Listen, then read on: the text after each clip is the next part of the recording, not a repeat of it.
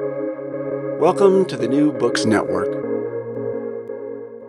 Hello, everybody, and welcome back to New Books in Science, a podcast channel on the New Books Network. I'm Galina Limarenko, doctoral candidate in neuroscience with a focus on biochemistry and molecular biology of neurodegenerative diseases at the PFL in Switzerland, the host of the channel. Today we'll be talking to Lauren Aguirre about her new book, The Memory Thief and the Secrets Behind How We Remember, a Medical Mystery. The remarkable true story of a team of doctors who, throughout years of scientific sleuthing and observant care, discover a surprising connection between opioids and memory, one that holds promise and peril for any one of us. How could you lose your memory overnight, and what would that mean? The day neurologist Jed Barash sees the baffling brain scan of a young patient with a devastating amnesia marks the beginning of a quest to answer those questions. Through the prism of this fascinating story, Aguirre goes on to examine how researchers tease out the fundamental nature of memory and the many mysteries still to be solved. But at its core, Aguirre's genre-bending and deeply reported book is about paying attention to the things that initially don't make sense, like the amnestic syndrome, and how these mysteries can move science closer to an ever-evolving version of the truth. Well, Lauren, welcome to the show. Hi, Galina. I'm very happy to be here. Oh, it's really great to have you here today with us. So, as we have witnessed the unprecedented times of the recent global pandemic, well, in the midst of which we really still are, but hopefully, it's tending towards the end, I was wondering if you would reflect on how has it affected you and your work, and maybe some main takeaways that you have gathered from this experience. Sure. So I was extremely fortunate, both personally and professionally. I was at a point in the book where I had done all the major research and the kind of research that really needs to happen face to face with people, where you can see their surroundings and get to know them and have them get to know you enough to trust you to tell their story. So when the pandemic arrived, I was really at a point where I could do follow-up interviews over Zoom and FaceTime and what have you, and that worked. Of course, for them, it was pretty bad because experiments had to be put on hold. So that was very different for them. But for me, it allowed me to focus on finishing up writing the book and also saying, okay, well, I guess I need to stop writing because really nothing else is going to be happening anytime soon. And then personally, I was also extremely fortunate because, my work I was able to continue doing. And, my kids, the ones who weren't home anymore, came home. And we were able to spend the kind of time together that, hadn't happened since they were in elementary school. So that kind of closeness with the family it'll never happen again. So that was really something to treasure. And then, it was clear how fortunate we were also in that my daughter works with seniors in a senior living center. And so, she would just come home and tell me about, the devastation there and how hard it was for the seniors when she had to go around and say, we can't do activities anymore. You can't leave your room. It was just devastating for them. And then she did actually bring coronavirus home to us unwittingly. She was asymptomatic. So 4 of the 6 of us in our family had it early on in the pandemic. But we didn't suffer. We had family time. I think we just learned to be more grateful for what we have. Oh, that's excellent. I just hope you don't have any long-lasting symptoms after, and hope you recover. Yeah, I did lose my sense of smell for a while, but it's back. So I think I'm okay. We'll see. Excellent. So can you tell us a little bit more about yourself? Sure. So I grew up in the Boston area where I still live. And my father was a mathematician. My mother was an English teacher. So I sort of combined those two loves. I always loved science. I loved writing. I loved languages. And it occurred to me that I could perhaps put those two loves together and become a science journalist. And I was fortunate in that MIT at the time was just starting up a science writing program. So I applied and got in, somewhat to my surprise. And it was just a fantastic education because you had to learn you had to take all the core courses and labs. But then I also got to take classes on science writing and communication. And so it was the perfect education, and it really gave me the confidence to believe that I could, if I worked hard enough, I could understand something. And then the next challenge was, okay, now that I understand it, how do I explain it to someone else? And how do I motivate them to want to understand it? Because, ultimately I want to translate my love of learning and share the fascination of whatever new thing I learned with other people. So being at MIT really gave me the background and the courage to do this job. And then from MIT, I went to NOVA, which is a science documentary series on public television here in the United States. For UK listeners, Horizon is sort of the sister series. And so that was an anthology series. And I got to cover all kinds of topics. It could be human origins, it could be art restoration, it could be, doomsday asteroids. And then I launched our website, so I got to explore other formats for science storytelling. We had podcasts, we started a digital magazine, we did these real-time online adventures. But throughout, so it was an interesting challenge to say, how can I use this medium best to tell the story I want to tell? But it always comes back to, who is your audience? What are their expectations? And where are they? Are they in the car driving? Do they have 5 minutes or 5 hours? Or are they on the couch? And what do they know? And then how can you lead them through? Because even though you're not technically interacting with them, you are having a sort of conversation and trying to lead them along the path. Okay, they know this now. What do I need to say to make them interested in the next thing that I have to say? And that was, true in the book as well. There was just a much, much bigger canvas to draw on to do that. In terms of also what I learned at NOVA, which is just as true in my book, The Memory Thief, it was so interesting in certain fields when there wasn't a lot of data or there was a lot of confusion, how tightly people clung to their beliefs as if, science is a belief system. It shouldn't be about beliefs. But it didn't really matter the field. We did a story on the restoration of the Sistine Chapel, Michelangelo's frescoes, and the restoration involved cleaning them. Basically, they were filthy with centuries of smoke, so they were brown. And a famous art historian had built his career explaining the various shades of brown and what they meant. So, when they started cleaning it, it was all these gorgeous hues. He just couldn't understand it, and he couldn't accept it. So, that comes up again and again and again, that people have built their careers around a certain idea. And it's very hard when new information comes along that contradicts that. It's hard to integrate that or to say, well, this thing I've been working on for 20 years isn't quite right. Oh, that's fascinating. And your passion for science, you can really, really feel it throughout the book. So I was wondering, have you ever had an inkling of pursuing the actual science career, or you still not really? I did. I almost changed majors. I really loved organic chemistry, which surprised me.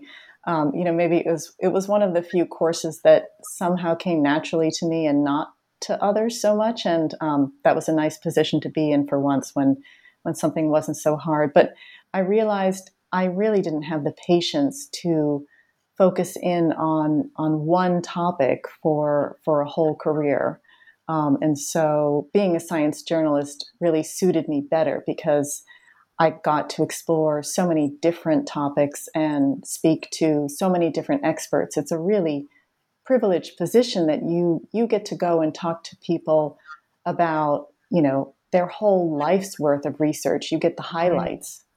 And I just love talking to scientists. I'm always so energized when I finish a conversation with one of them. But what was interesting about writing my book was that it wasn't the lifetime of research. I was actually following it as it happened, which is different. You go down the blind alleys and you don't know they're blind alleys until you get to the end. So it was quite different from covering, say, stories that we would do for Nova. And along your career journey, what roles did mentors play, and perhaps your colleagues as well? And maybe you have some advice for younger aspiring journalists.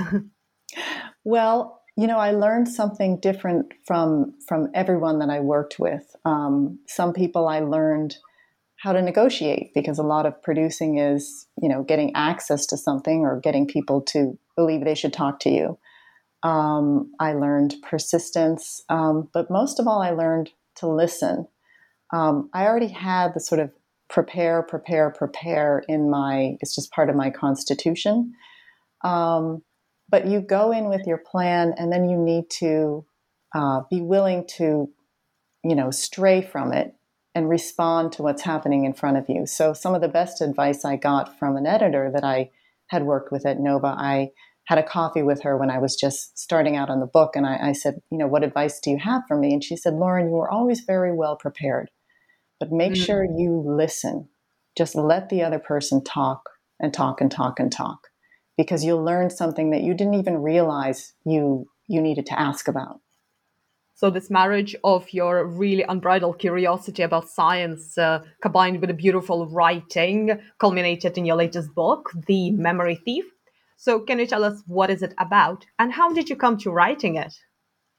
So it's a story about a strange new type of amnesia caused by opioid overdose. And then what that can tell us about how medical science advances, about the science of memory, and then about possible cures or treatments for memory disorders, most notably Alzheimer's disease. And I came across this story, the seed was planted before the story even began. So back in 2009, I had an experience of, dramatic memory loss myself, where I had this aura that came over me early one morning. I was probably working too early. And, suddenly I was overcome by this feeling of impending doom. And then at the same time, my memories basically slipped away. So, I had awareness without knowledge. I didn't know who I was, what my name was, where in history I was. Nothing made sense. And it was so terrifying that I lay face down on the floor and shut my eyes and waited for it to pass. And then, of course, I went to my doctor and she said, oh, that sounds like a seizure and you might have a brain tumor. So from there, it was a long kind of journey of lots of tests and lots of second opinions and, someone saying you need to have brain surgery. So one of the people that I asked for informal second opinions was Jed Barish, the neurologist who discovered this amnestic syndrome. That's the topic of my book. And he was a neighbor, and I asked him to come over and take a look at my scan, and he did, and he looked through it, and he said, you know what, you're going to be fine. This is not a big deal. You just need to take your medicine every day. I would not have surgery. And I was really struck by, the pragmatism there, and his decency. So, I followed his advice and I never had the surgery, and I take my medicine and I've never had another seizure. So it just left me with an appreciation for how weird brains can be. Why did this suddenly happen to me? Because I do have a sort of, I have a brain lesion. But aside from that, it's never affected me to my knowledge. So it left me with that really deep appreciation for how scary it is to lose your memory, which honestly, I'd never really thought about before. So then when Barish started to come across these people who had overdosed on opioids and lost the ability to form new memories, that just seemed really interesting to me in a way to explore the brain and explore how science advances really in depth in a way that you can't even do in an hour-long documentary. This is definitely an extraordinary experience that you described, and it's quite admirable that you can share this experience. So thank you for that. Oh, you're welcome. I think it's really important. There's a stigma around epilepsy. There's a stigma around a lot of diseases still, including substance use disorder, which is a topic in my book. And I just think the more that people are willing to talk about it, the better. So your book goes into a very nice science. So let's start and delve a little bit into that. So what is memory and where can we find it? So memory, technically speaking, we all think we know what it is, but it's the ability to encode, store, and then remember or recall, consciously or unconsciously, information, skills, experience. When we think about memory, when we talk about, oh, I have a bad memory or I have a good memory, we're talking about really one type of memory, explicit memory, the things that we know that we know. But that isn't all of memory. And then there's the learning part of it. So learning is intertwined with memory. You can't form a memory unless you learn, which is acquiring new information in a way that your knowledge or your behavior might change.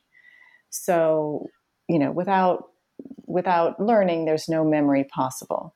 As to, where it is, that's something that's still being worked out and will always be worked out. It isn't certainly in one part of the brain or the other. So the hippocampus is really plays a starring role in my book because you can't form new explicit memories without a functioning hippocampus. But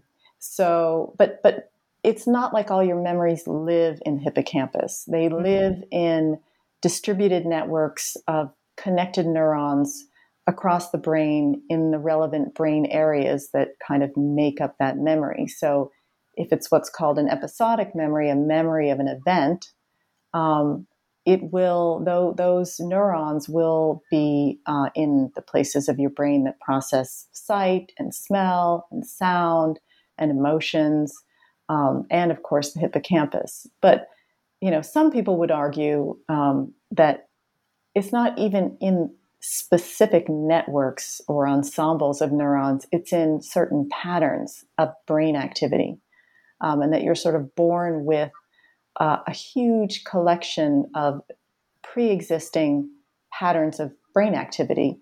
And then as you go through life, it's sort of a job of matching up those patterns of brain activity to experience.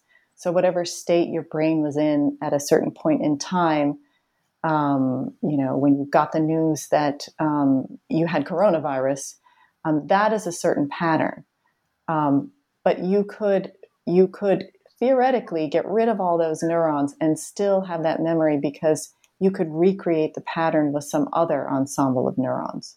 So there's this famous, the Jennifer Aniston neurons. And I talk about this briefly in my book, the idea that the memory of Jennifer Aniston is encoded in certain neurons. But, one of the scientists I interviewed said, you are welcome to erase every single one of my Jennifer Aniston neurons with a magic laser, and I guarantee you I will still remember who she is.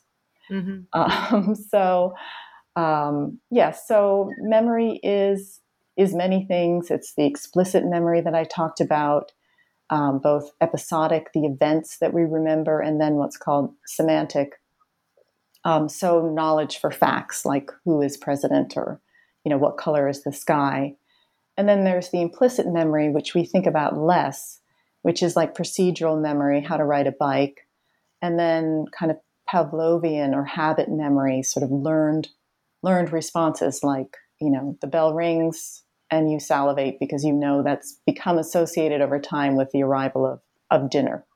But all these categories also sort of bleed into each other or rely on each other. You need memories of events to learn how to ultimately ride a bicycle. So these are all kind of human constructs or names that we have to put on different types of memory to talk about it. But then we also have to remember that, these are the categories that we made up, and our brain could care less about the categories. Which category would muscle memory go? Is that implicit? I suppose so, but I didn't really interview anyone or read about muscle memory, but I think that's probably what people mean, in the sense that you don't think your brain is involved. You just you do it, like you play tennis because you played a million times. Or ride a bike. Right. So, what are specifically opioids and how are they connected to memory? So opioids, we have what's called endogenous opioids. We have our own opioids floating around in our body. And then there are exogenous opioids like morphine, heroin, fentanyl, oxycodone, all of those things. And they do multiple things, but the thing that they do related, that we really care about is they ameliorate pain, and they also create a sense of euphoria. So, but in terms of this book, opioids, it turns out, under certain circumstances, can damage the hippocampus. And the way they do that is involves somewhat nerdy science, but basically, there are two main classes of neurons. There are the excitatory neurons that, when you think about the brain, that's what you think about. A neuron gets enough input and then it fires and it passes the signal on kind of blindly. But then there's this other category of neurons, which are fewer in number, but much more powerful in a way, really the brains of the system. And they're called inhibitory neurons. And their job is to keep things under control. So they're sort of timing, gating mechanisms. And one scientist referred to them as, they're kind of like the bouncers at the bar. And, without them, if someone slipped them a drink and they all fell asleep, you would have utter chaos. So opioids, when they bind to receptors on inhibitory neurons, they shut them down. So suddenly, the bouncers aren't there, and your excitatory neurons start firing uncontrollably. So, and if they're firing enough, they will kind of use up all the resources, all the energy, and kind of burn themselves out and ultimately die. So that is the best explanation for why in some people, and it's a very small fraction, in some people who overdose on fentanyl, they wake up, the next morning with a severely damaged hippocampus and the inability to form new memories. So, can you give us a glimpse of the story that you tell in your book? So I actually opened the book in a sort of flash forward with a young man whose story I follow throughout the book. I called him Owen, and he had a very kind of obsessive relationship with memory even before this happened to him. He was very, very concerned about memory and about forgetting things. And he also had a very long-standing substance use disorder with opioids and other drugs. So he had actually been sober for 18 months when he got some news that most people would consider great news. He, like me, had had these auras and was told you might have a brain tumor. And he was actually pretty ecstatic about that because it would give him what he thought was permission to go back to using fentanyl. So, society says that's bad. His family says it's bad, and he didn't want to let anyone down. But cancer was the perfect justification for him to go back to using. And then when he got the news that actually, he was fine and there was no tumor, he was so devastated that he went out and used fentanyl and woke up the next morning with the ability, to basically remember things for only about 30 seconds. And his doctors had no idea what had happened and sent him home to live with his family, with a prescription to drink more water. So then I went back from there to the beginning of the story, which was in 2012 when Jed Barish came across the first known patient to develop this syndrome, who had taken what he thought was heroin. But, as we're learning, fentanyl is increasingly being mixed in with heroin and with other drugs. And unless you know to test for it, you're not going to know it's there because it doesn't show up on standard tox screens, and people often don't know what they're taking. So, and he had this very, very strange pattern, just like Owen's, of damage just to the hippocampus. And this is really unusual. It can happen sometimes with a virus or with a heart attack, but it's extremely rare. And to see it so precisely defined on both sides of the brain and the rest of the brain completely unharmed. So Barish worked with other doctors in Massachusetts and to put the word out through the Department of Public Health. And eventually they gathered 14 such cases. And then it spread to, they found cases in West Virginia and across the country. So it became clear that this was a real thing. Still hard to say, what the scope of it was, like how many people are affected, because if someone comes into a hospital after an overdose and they're confused, it's very easy to chalk it up to, well, they overdosed. Of course they're confused. And then they often want to leave the hospital as soon as they can. They're a marginalized population. People don't, sad to say, but care about them in the same way that they would care about, a terrible syndrome that afflicted children. So, but Owen, then I bring the story back to Owen, the young man who overdosed at the beginning of the book, because once he kind of came out of his immediate fog, he actually went online and found an article that I wrote about the syndrome, and that's how he figured out, oh, that's what happened to me. And he reached out to the neurologists involved and agreed to be tested at University of California, San Francisco, at the Memory and Aging Center, because he figured, well, I've really done a terrible thing to myself, which might be permanent, but what can I do to help others?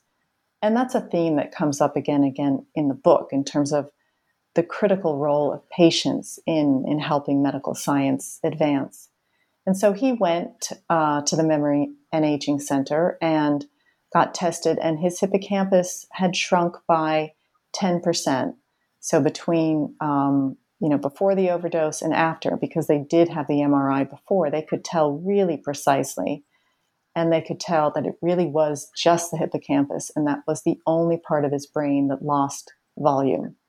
And then his memory, he's extremely intelligent. So they did extensive neuropsychological testing, and he scored near the top of the chart for executive functioning in terms of the ability to plan and reason, but pretty much at the bottom for episodic memory, not surprisingly, because his hippocampus works very, very poorly. So he scores like someone would with Alzheimer's disease. And that's where the connection with Alzheimer's disease comes in, because Alzheimer's is also sort of ground zero is the hippocampus. And from there, though, it spreads out to other brain regions, and you start with just memory problems in the typical Alzheimer's, and then you slowly lose the ability to plan and to speak and ultimately to move. But, the question that occupied the minds of these researchers was, is it more than just, the hippocampus is involved? Can we use this insight to help us develop tools to better understand Alzheimer's disease and maybe even to treat it? So there was a famous case back in I think it was the 80s, of another group of people with substance use disorders who overdosed on heroin contaminated, or synthetic heroin contaminated with a toxin, which turned out to cause all the symptoms of Parkinson's disease.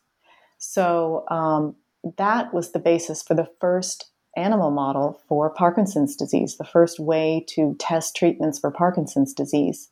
So the hope was, well, if we can figure out and show that opioids really do damage the hippocampus in this predictable way, could that form the basis for an animal model for testing drugs for Alzheimer's disease?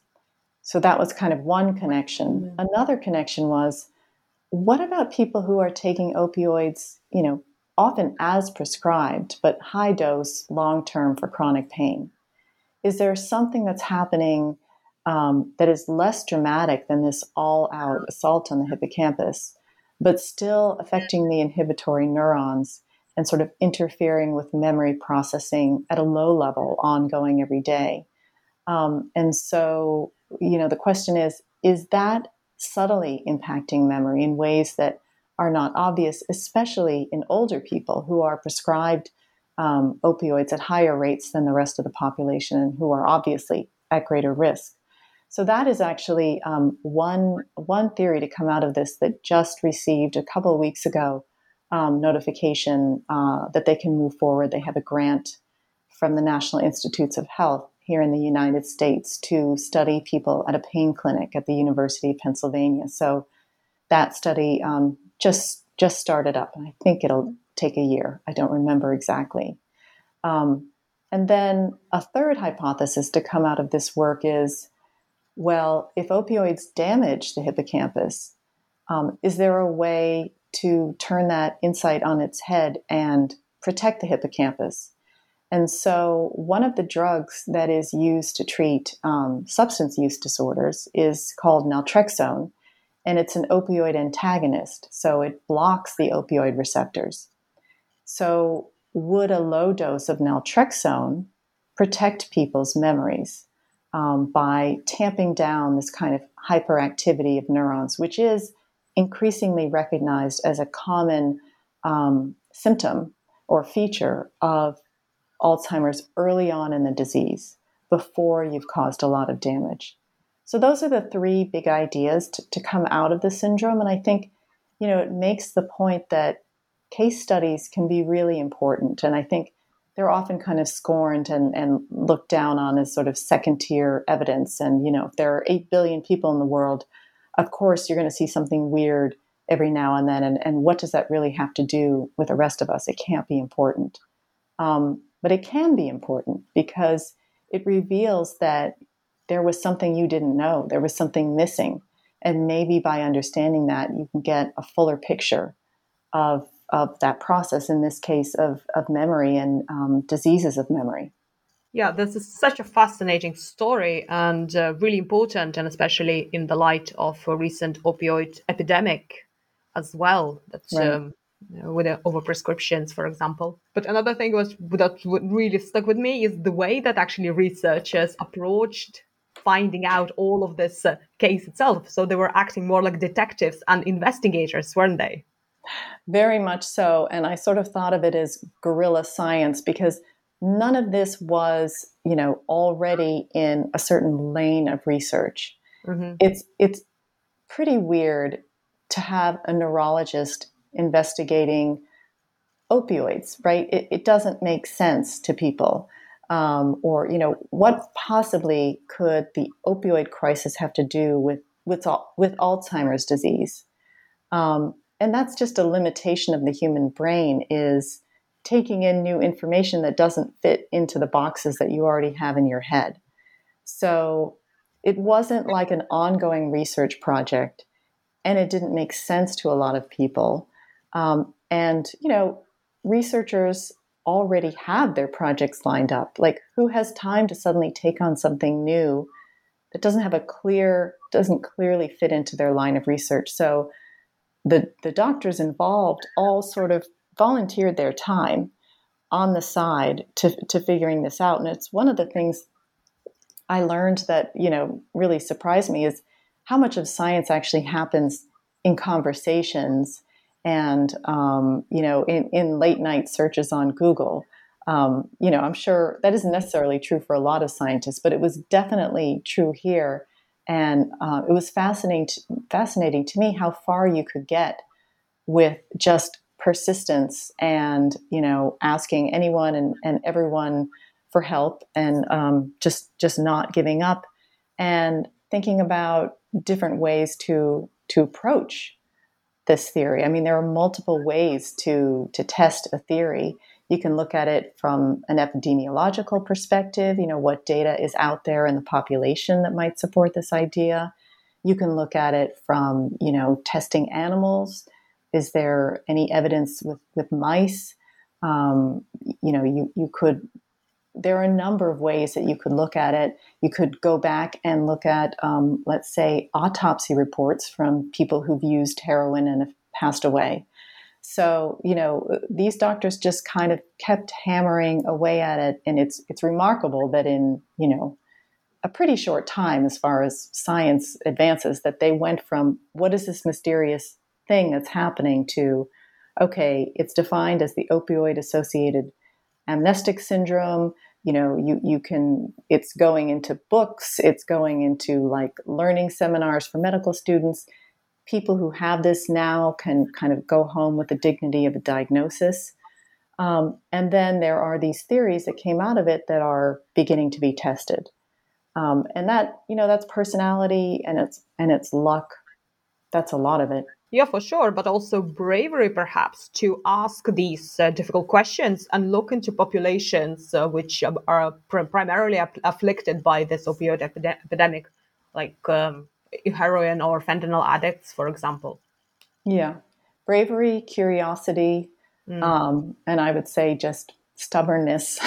Stubbornness can be a good thing. So as usual, when we discover something new, we learn something new. And you probably learned a lot new things about memory. So can you tell us what kind of questions about memory really, really fascinate you? Well, so maybe not so much questions as observations. We really like to think that our memories are what happened. And it's so hard to accept, but the evidence is really there that there is no such thing as a pure memory. Every time you remember something, it changes, and it changes because it's not, a tape recording that you pull out of a vault.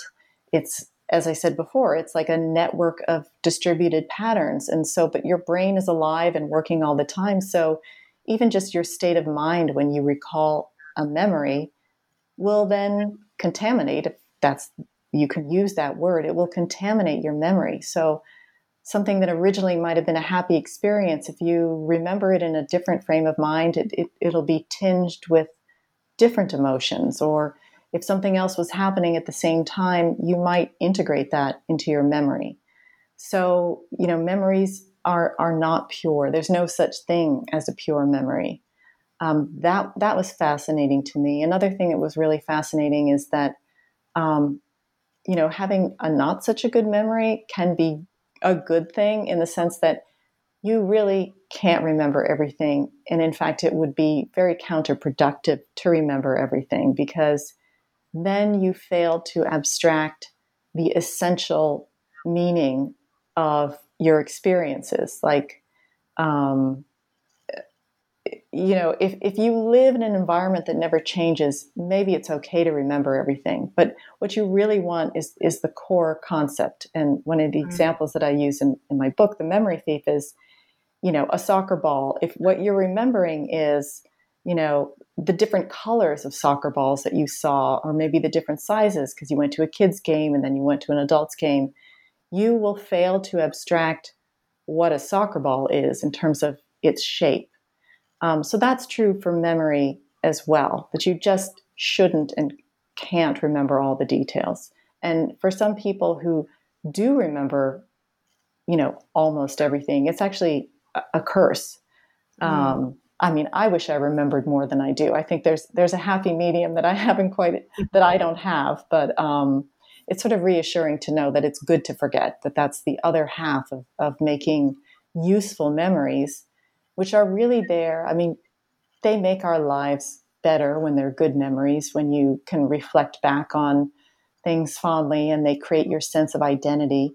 But, from a very practical perspective, they are there to help you predict the future and to help you make better decisions so that you survive and pass your genes on to the next generation. Yes, and this fallibility of memory is actually quite counterintuitive, isn't it? We don't really think that our memories are not not like a picture or a movie. Right, right. And then so you get into an argument with someone about, no, that's not what happened. This is what happened. And, you might butt heads about it, and no one's lying. It's just their memories became different, which is not to say that there's no truth. It's not like certain memories are going to become completely false. Your memory of the delivery of your first child, the basics are going to be there.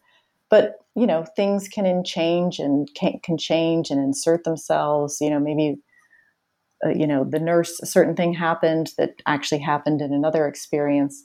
But yeah, memories are fallible, and that's really important to remember in conversations with people. It's important, to be aware of, let's say in trials, that, someone's memory should never be, the main evidence against someone because it is so fallible. But also the concept of false memories. So as we learn more, it's quite obvious that it's possible to sort of implant false memories into both mice and people. Yeah, and it's shockingly easy. I mean, not so much in mice because it's a complex experimental protocol to prove what you've done. But our brains do not distinguish between, there's no false meter, true meter. It's just patterns of activity, and it's shockingly easy to sort of present information to people within a context that makes sense to them and kind of suggest things. And while you're doing that, they're creating a picture in their brain of what that is, and then it becomes real. And in mice, yes, they've been able to implant memories, fully whole cloth, completely separate from any actual experience, which is quite amazing. So if we reflect a little bit more on society, so why humans are so fascinated with the memory and their brain? Um, well, in a way, you could say, how could we not be? It's this 3 pound, ball of gray stuff that is very ugly, frankly. You can't you can't tell what it does by just looking at it. Unlike the heart, it's very clear what it does and how it works, or the lungs, or the kidneys. But it's not at all clear, just from looking at it, what the brain does. And yet it's who we are. Like, I would gladly sacrifice a limb for my brain. And you can get a prosthetic leg, you can get a heart from someone else, and still be you. But you can't get someone else's brain. You won't be you anymore. So, people are fascinated in themselves, and you could argue that the brain is you. And of all the sort of brain faculties, memory is probably the most you. It's how you create your identity. It's how you make sense of your interactions with other people. It's how you tell the story of your life. So, it's hard not to be fascinated by memory. Although, I will say I didn't spend a lot of time thinking about it until I had that episode of memory loss. I think, I would think about it in terms of, you go to a party and, oh, darn it, you can't remember that person's name. That's what people mean when they say I have a bad memory. But, once you start getting into it or seeing people whose memories don't work, it becomes really fascinating, and also really fascinating how little we know given how important it is. Oh, you're so right that it's easy then to shift your attention to something that we're lacking, perhaps, rather than in general thinking about it. Yeah. Yeah. So, have you asked this question to any of the neuroscientists that you met? Are they also sort of drawn towards complexity? Um, I did not ask that question. That would have been a good question. I think they certainly can't be averse to complexity because, or let's say they have to be comfortable with a lot of uncertainty and a lot of lack of knowledge, and humility about what can be known. And I think they all share that. I don't think you could be a neuroscientist without that frame of mind that it's extraordinarily complex. And, people I talked to really, they were very careful about the difference between what we know and what we think we know, and how important it is to remember the basis for your knowledge. Like, what was the experiment that led us to that understanding? And what was it about that experiment that might have sent us, in the wrong direction? Or so never really accepting anything as a fact. It's just, this is what we believe to be true at this point because of this way that we looked at the question. So you mentioned earlier there were some practical implications of what could have arisen from this story, for example, for patients with Alzheimer's. But what are other major practical or other beneficial applications that we can derive from the research on memory and cases, as you said, the single cases like that one of Owen? Oh, okay. So I would just say, more broadly, because my book also covers the Alzheimer's field and, why it has been so hard to come up with a cure, and, what the prospects are for the future. And that, that is probably one of the biggest challenges facing us after the pandemic, perhaps. It will still be with us long after the pandemic is under control. So, I think the basic memory science, kind of understanding that memory is distributed and that sometimes the problem isn't that you didn't store the memory. The problem might be that you don't have a good way to retrieve the memory. That's an insight that comes from, basic memory science with mice. So that kind of research really provides some distant vision of what might be possible. And then in the nearer term, the field is slowly moving away from the so-called amyloid cascade hypothesis that held that the buildup of these sticky plaques of proteins in the brain that are, one of the two hallmarks of Alzheimer's disease was the bad guy and the initiating event and the thing that if you got rid of it, you would be dealing with Alzheimer's. And that has proven not to be effective in 25 clinical trials. And most people would argue in the 26th and 27th run by Biogen that resulted in the FDA-approved drug Aduhelm. But the researchers I spoke with had a lot of hope about the future. And they said, that cascade hypothesis, there are so many more new ideas in the field now, and an openness to new ideas and new tools that make it easier to design smarter clinical trials and to test drugs more quickly. That, they all said, we're not going to have a cure for Alzheimer's in the next, 5 or so years, but we will have treatments, proven treatments that will, if given early enough, slow down the progression of the disease to the point where hopefully people will die of other natural causes before they get to that point where their lives are really disrupted by profound memory loss and the other impairments that go along with Alzheimer's disease. So, I think at the end, it really is a message of hope, not to sound cliche, but I think to be an Alzheimer's researcher, you have to be somewhat optimistic and believe that there is a light at the end of the tunnel.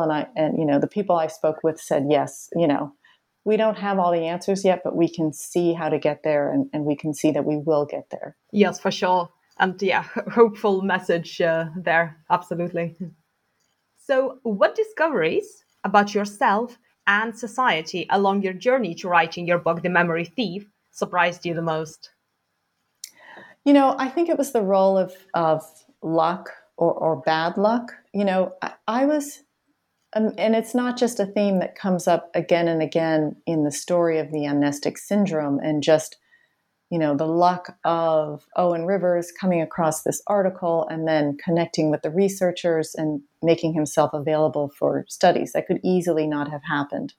Or the luck of Jed Barish connecting with an anesthesiologist who had done all this work on opioids in mice and in people decades ago. So there's that kind of luck. But also, how easy it is to, as I said before, forget something that just doesn't fit into your worldview, into your knowledge base. or to just ignore information that just doesn't, it seems inconvenient, it doesn't fit. And I was really struck as I interviewed people that the doctors, people who were doctors, had a really hard time accepting that opioids could damage the hippocampus because they had just never seen it. And so it flew in the face of their clinical evidence. Whereas neuroscientists, when I talked to them, they would basically finish the sentence. Like, oh, yes, it shuts down the inhibitory neurons. That makes total sense.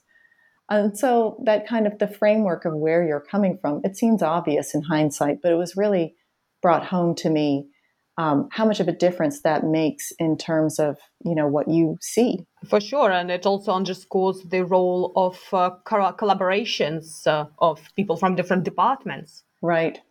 And the other thing I learned is that I really, I loved writing this book. It was a prison of my own making, but I had no idea going into it, what I was going to be up against or whether I would enjoy it. It's sort of a leap of faith. But I'm really glad that I did it. No, that's excellent. So, are you a fan of medical mystery shows? And if you are, which one is your favorite? I'm not really a fan of medical mystery shows. I was a fan of the medical show Scrubs. And it wasn't a mystery show though. It was just sort of showing, the life of a doctor. And it was irreverent. And I think, from the doctors that I know, sort of true to life. And I like that slice of life thing. I did watch House for a little while, and I think that was interesting because everyone does love a mystery, but it was also sort of ridiculous in the sense that, the bread and butter of medicine is not these rare cases that one person solves in a stroke of insight. That's really unusual, but it does make good television. But I am interested in mysteries. That's the kind of television that I watch, but it tends to be sort of crime mysteries. And the real life story that you tell is actually much more gripping even than the imaginary ones. Yes, sometimes truth is stranger than fiction. Yeah, for sure. Well, we've taken up a lot of your time. So can you tell us what are you currently working on and what will be your next project?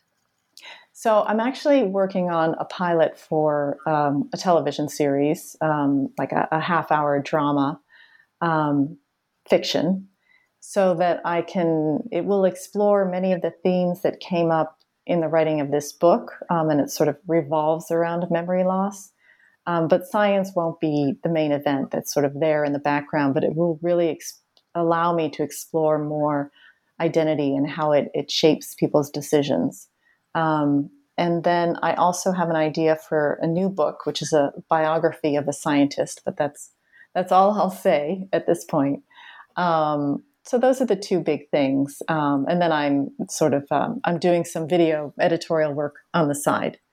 But yeah, that's my next voyage is, hopefully a television series. Oh, those projects sounds very interesting. So Yeah. where can our listeners find more information about your work and also your book?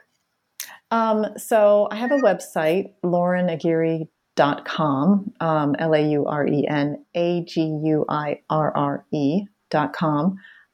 You can find me on Twitter at LSAguirre, and then, or on LinkedIn. And the book is distributed by Simon & Schuster. So if you want to be able to purchase it or learn more about it from independent bookstores or local, other chains, Amazon, but other places, if you go to the Simon & Schuster website, you'll find the book there, or just search it on Google, The Memory Thief and the Secrets Behind How We Remember, a Medical Mystery.